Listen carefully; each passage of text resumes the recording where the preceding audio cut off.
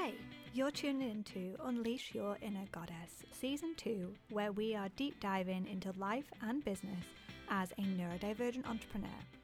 This season is dedicated to fellow ADHDers, autists, those with dyslexia, sensory processing, bipolar, and more. Before we get started with this super juicy episode, I just wanted to take a minute to ask you to share this podcast with your network or on your socials. You can hit the share button and post it to your stories real quick, and this is going to help other neurodivergent entrepreneurs who could benefit from this podcast. And if you feel so called, please also rate my podcast on your podcast platform. Right, let's go. I wanted to do an episode about holistic approaches to business because I feel like what I'm about to share with you is so often missed by entrepreneurs and business owners, especially those who are doing all the things, working all the time, and have very few boundaries. And they are, in my opinion, the ones who need this holistic approach the most. So I love to mix the holistic with the strategy and the planning and the executing, the woo with the science, and the work with the rest. It just makes sense to have some semblance of balance. And while I think true balance is difficult to attain or keep up, as life is like a pendulum, swinging more towards your business or your parenting tasks, time with your family to rest, recovery, sometimes even survival. And it's being able to bring yourself back to alignment, back into flow, back to baseline faster. And if your baseline is a place of calm, focus, being able to listen to your body and honor your emotions, it is really not a bad place to be. So I used to be a seamstress, creating bespoke, high-end, often custom pieces of clothing. And I had no sense of boundaries. So I had no sense of when to stop replying to clients past bedtime. I would always squeeze in last-minute orders, even though my books had closed. And I was far too generous with discounts. And I had no routine for working either, which would then end up with me having far too many orders to complete, not enough time, and not enough money, but not enough time. So this often saw me staying up past midnight to get those orders made up and out on time.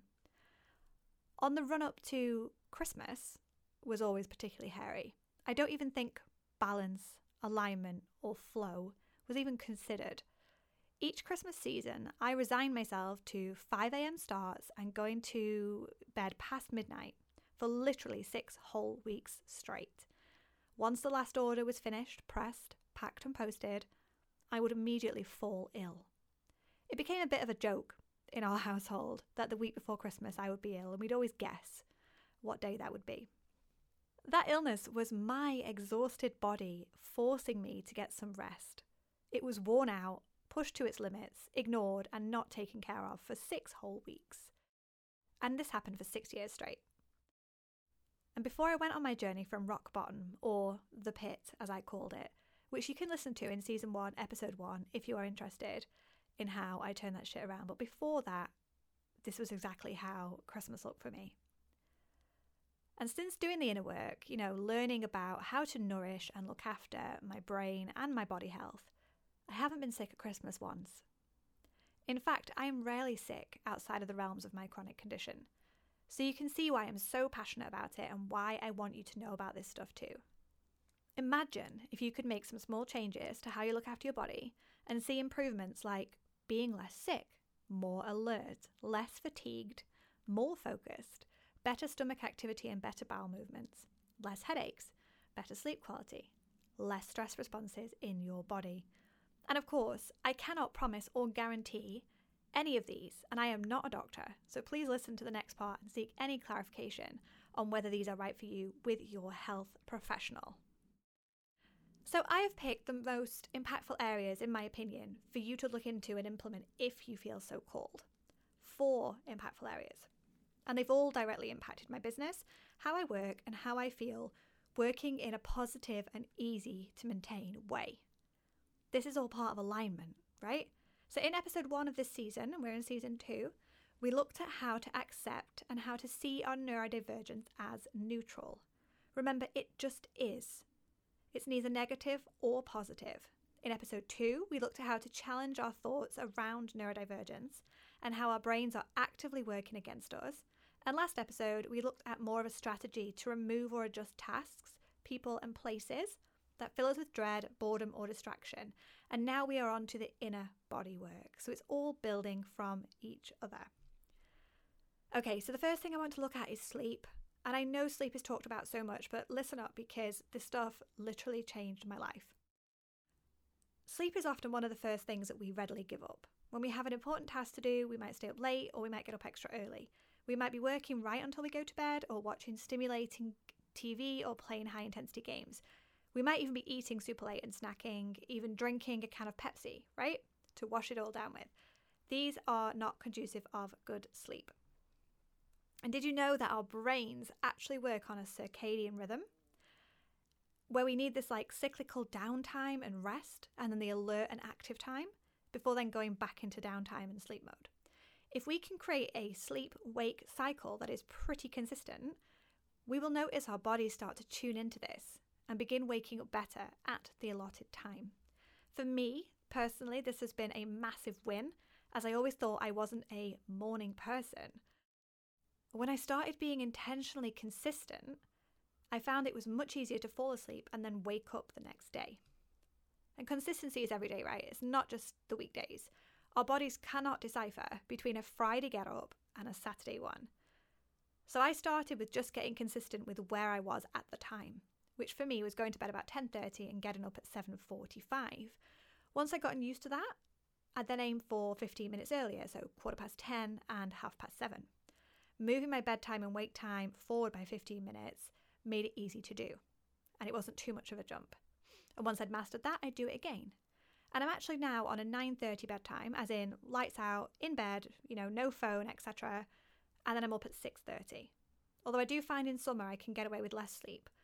I'm not sure if there's any science to back up this, but I personally find on the lighter mornings I can get up a bit earlier.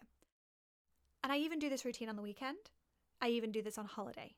Because the physical shifts, sort of like being less grumpy, more alert in the morning, and the mental benefits, just feeling 10 times better about myself and more likely to have a positive outlook, outweighs the lie-in for me. But what we do before bed is just as important as making sure that we're getting consistent sleep and we're getting, the best sleep that we can. And consistent sleep for adults, by the way, is typically 7 to 9 hours, but obviously we're all individuals and we're all different. And a quick note as well, if any of you've got kids or you've got, other things going on that mean you have to get up in the middle of the night, it's really important to sort of meet yourself where you are. Okay, that's a part of your life right now that probably won't last forever, right? Hopefully not. Your kids won't wake up in the night forever.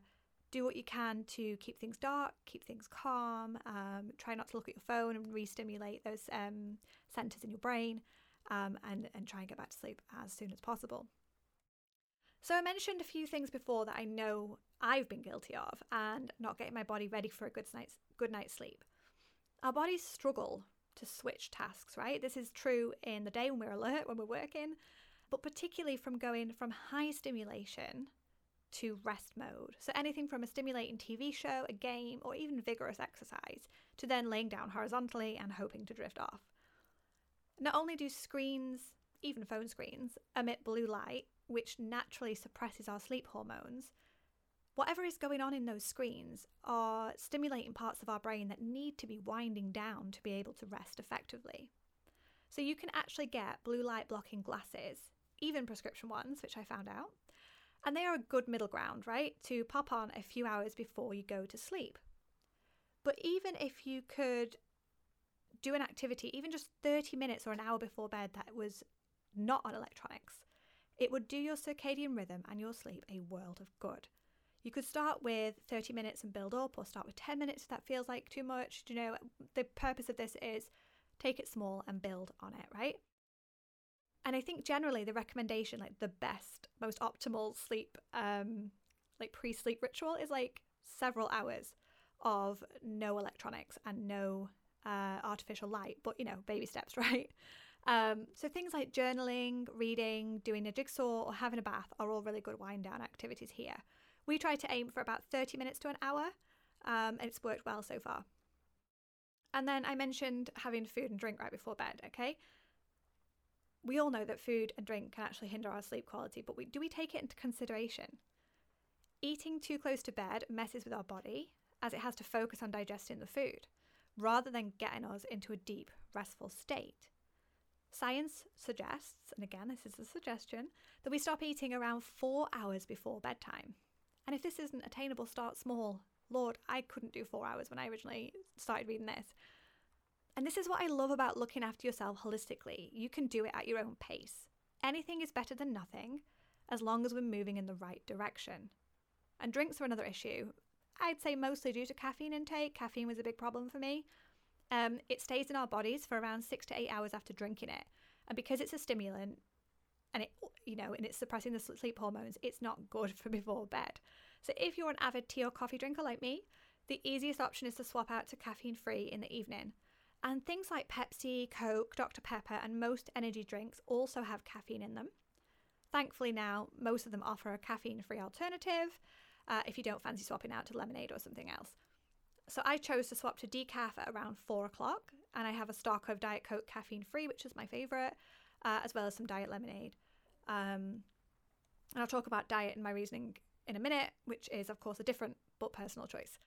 So drinking just in general, no matter what you're drinking, before bed can cause you to have disrupted sleep because you're much more likely to wake to go to the toilet. So again, it's all being mindful of how much liquid we are consuming before bed. And I think we all know as well that alcohol disturbs sleep. Studies have found that we are likely to not have as much deep sleep, so sort of the restorative sleep after consuming alcohol. So again, it's mostly just being mindful and maybe tracking how you sleep after these activities, after these foods and drinks. And I really want to recommend the app Bearable. It is actually more for tracking overall health, symptoms of illness and chronic conditions, which is what I initially signed up to it for.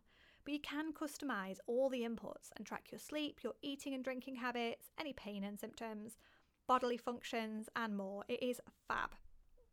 They do a free version, but the paid version is something like $22.49 annually. And I'm going to link it in the show notes because I found this a real help for me to have an overview of how I was feeling after certain things and how well I was sleeping and so forth. So there are other things you can do, like having your alarm go off on the other side of the room. So you have to physically get out of bed to turn it off. This has been another game changer for me. Great for serial snoozers. But I think the most transformational are the consistent sleep and what you do on the lead up to going to bed. So you can track it on a habit tracker too, okay? So if you're not interested in an app or you think that's too much or too extra, I have a printable you can use where you can write 3 things you're aiming to do and each day you tick them off, right? So it doesn't have to be sleep related. It could be anything that you're wanting to do that I'm going to discuss in a moment. So you can use it for anything. Once you're keeping on track of it, you can put the crosses on the days that you didn't do and you can look at why. Okay, what happened that night that led me to stay up late? Or, why didn't I do the thing? When we have data, we can do better, right? And that is what we're trying to do. We're trying to have a better alignment, a better ease and flow in our lives and just have more sleep, right?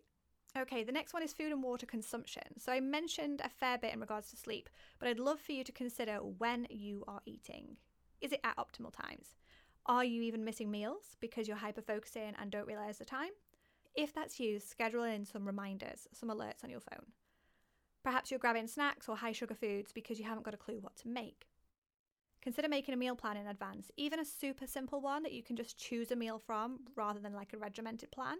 I think I pushed away from creating meal plans for so long because I didn't want to be sort of told what to eat by my past self. But just having a list of suggestions that I would generally have things in to make was super helpful for me. And maybe you're eating foods that disagree with your body, right? Maybe you suffer from IBS symptoms, wind, bloating, heartburn. It is worth trying to find out if you can feel on a more even keel with your food. This is where I recommend you work with a health professional or a nutritionist. So I'm going to share my experience here, but I am in no way telling you to go and do this. I have literally lived for years with constant bloat. Sometimes my stomach would swell and I'd look 6 months pregnant. Certain meals would give me lots of gas and I'd suffer quite badly with intestinal cramps, often having to run to the bathroom within minutes of eating a meal. It meant that a portion of my attention was always on the pain or the discomfort of my stomach area. Planning what I was wearing in advance to allow for bloating, making sure there was a toilet accessible. My doctor said I likely had IBS and pretty much just sent me on my way. it wasn't until 2021 that I actually decided to look into what might work for me here. So I had done some research and I decided I was going to reduce my intake of sugar and carbohydrates, pretty much following the ketogenic diet. Again, I want to make this super clear that I was not advised to do this by a health professional. I made my own mind up to try this for 6 weeks, and any potential health risks were at my own behest. I had researched what additional supplements I needed, namely magnesium biglycinate and some electrolytes, and I pretty much removed all breads, pasta, potatoes, rice, and sugar-laden things from my diet, hence the diet lemonade I drink. So I got 4 weeks into this 6-week trial of mine, and I had seen so many positives that I was all in. And I've literally eaten that way ever since. Occasionally I take a few days off to eat what I want, what I call normal food. Surprisingly, restaurants in the UK seem to only offer something like a Caesar salad or a steak, obviously minus chips and minus onion rings, for those on a low-carb diet, and it can get pretty boring. So I do occasionally have the odd cheat day. However, when I consistently eat this way, I no longer suffer from bloat. Gas is non-existent, unless I drink Coke, and then I'll burp. I don't suffer irregular or urgent bowel movements anymore. I don't feel sluggish or tired after a meal, which is a huge one. It is great for my productivity. And I sleep better. And I also realised during this time that I'm actually sensitive to regular cow's milk.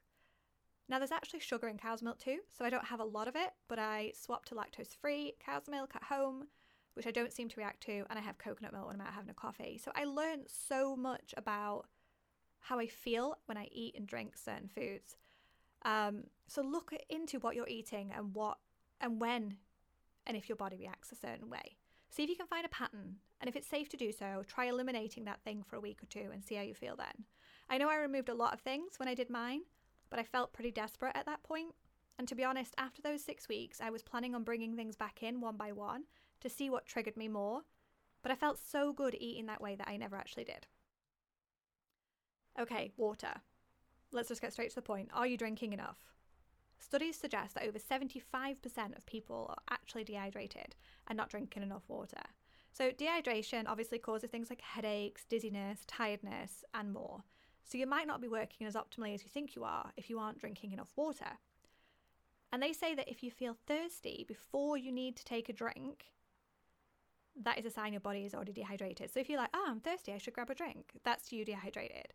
In the UK, the recommended guidance is 1.2 litres of water for women, and this is always a good starting off point.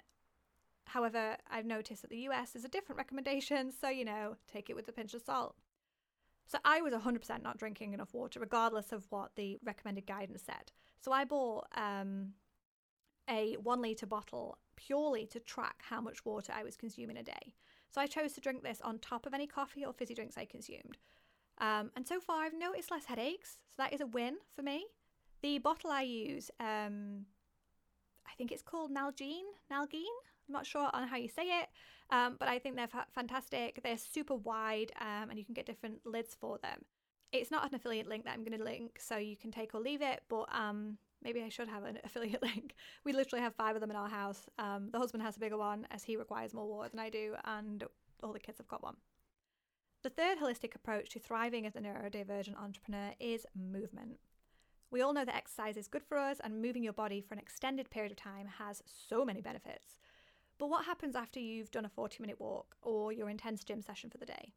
You then settle down for 6 to 8 hours of working, right? Pretty much sat down, not moving.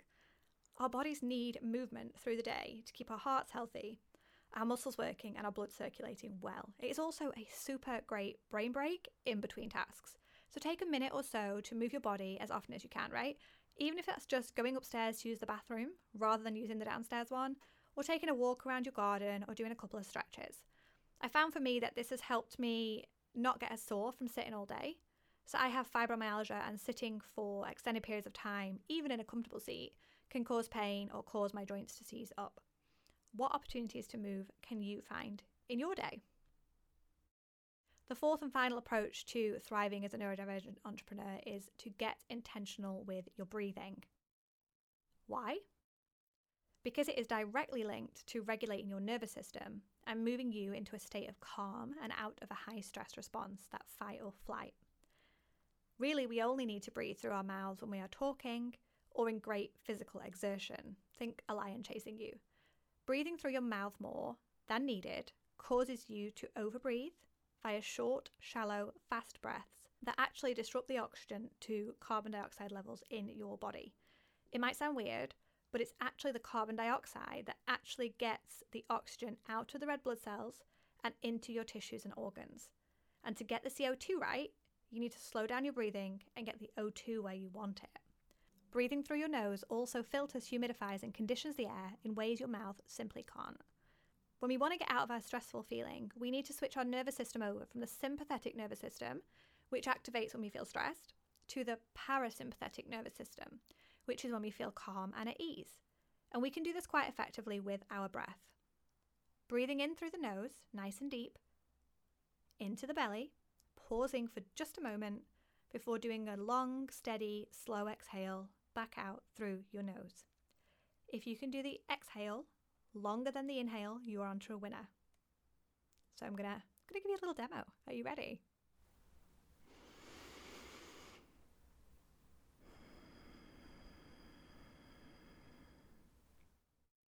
I have never intentionally breathed through my microphone like that before, so that is something new. Did you know that breathing is also responsible for body detoxification? 70% of the body's detoxification, actually. Elimination and sweat only take care of 30%, so definitely get more intentional with how you breathe. You'll be able to go back to baseline, back into alignment, into a calm and safe state when you can use your breath to activate that parasympathetic nervous system. You'll be healthier too from breathing through your nose more. It really is a win-win. So studying neuroscience myself, it is so important to find ways to reduce when you're in fight or flight mode. And that's the sympathetic nervous system that is activated when we are in fight or flight, right? So we want to switch over from that part of our nervous system, the sympathetic, to the parasympathetic by doing our breathing. The sympathetic nervous system is pretty detrimental to us unless we're about to get run over by a car or eaten by a lion, because our brains haven't adapted from the caveman times. So we are likely to activate this when we receive a parking fine in the mail or an email saying we need to talk. Not very helpful. These 4 top holistic approaches have all had a massive positive impact on me as a neurodivergent person and entrepreneur. I feel so much more in control of my body, more aware of her cues and what she needs, and I'm less likely to burn out or get overwhelmed because of these changes. I hope they help you. Come join me in my Facebook group to continue the conversation and share what works for you. It's called Drive to Thrive, ADHD Won't Stop Me, and it is for any and all neurodivergent entrepreneurs, diagnosed or not. We are also welcoming to neurotypical folk who are keen to provide neuro-inclusive spaces within their business. The link is in the show notes as usual. Next episode, we talk about how to set yourself up for success with algorithms, protocols, and systems. The back end of your business does not need to be scary, overwhelming, or difficult to maintain. And it certainly doesn't have to be a big mess that we choose to ignore either. I would love for you to tune in. Take care and have an awesome day.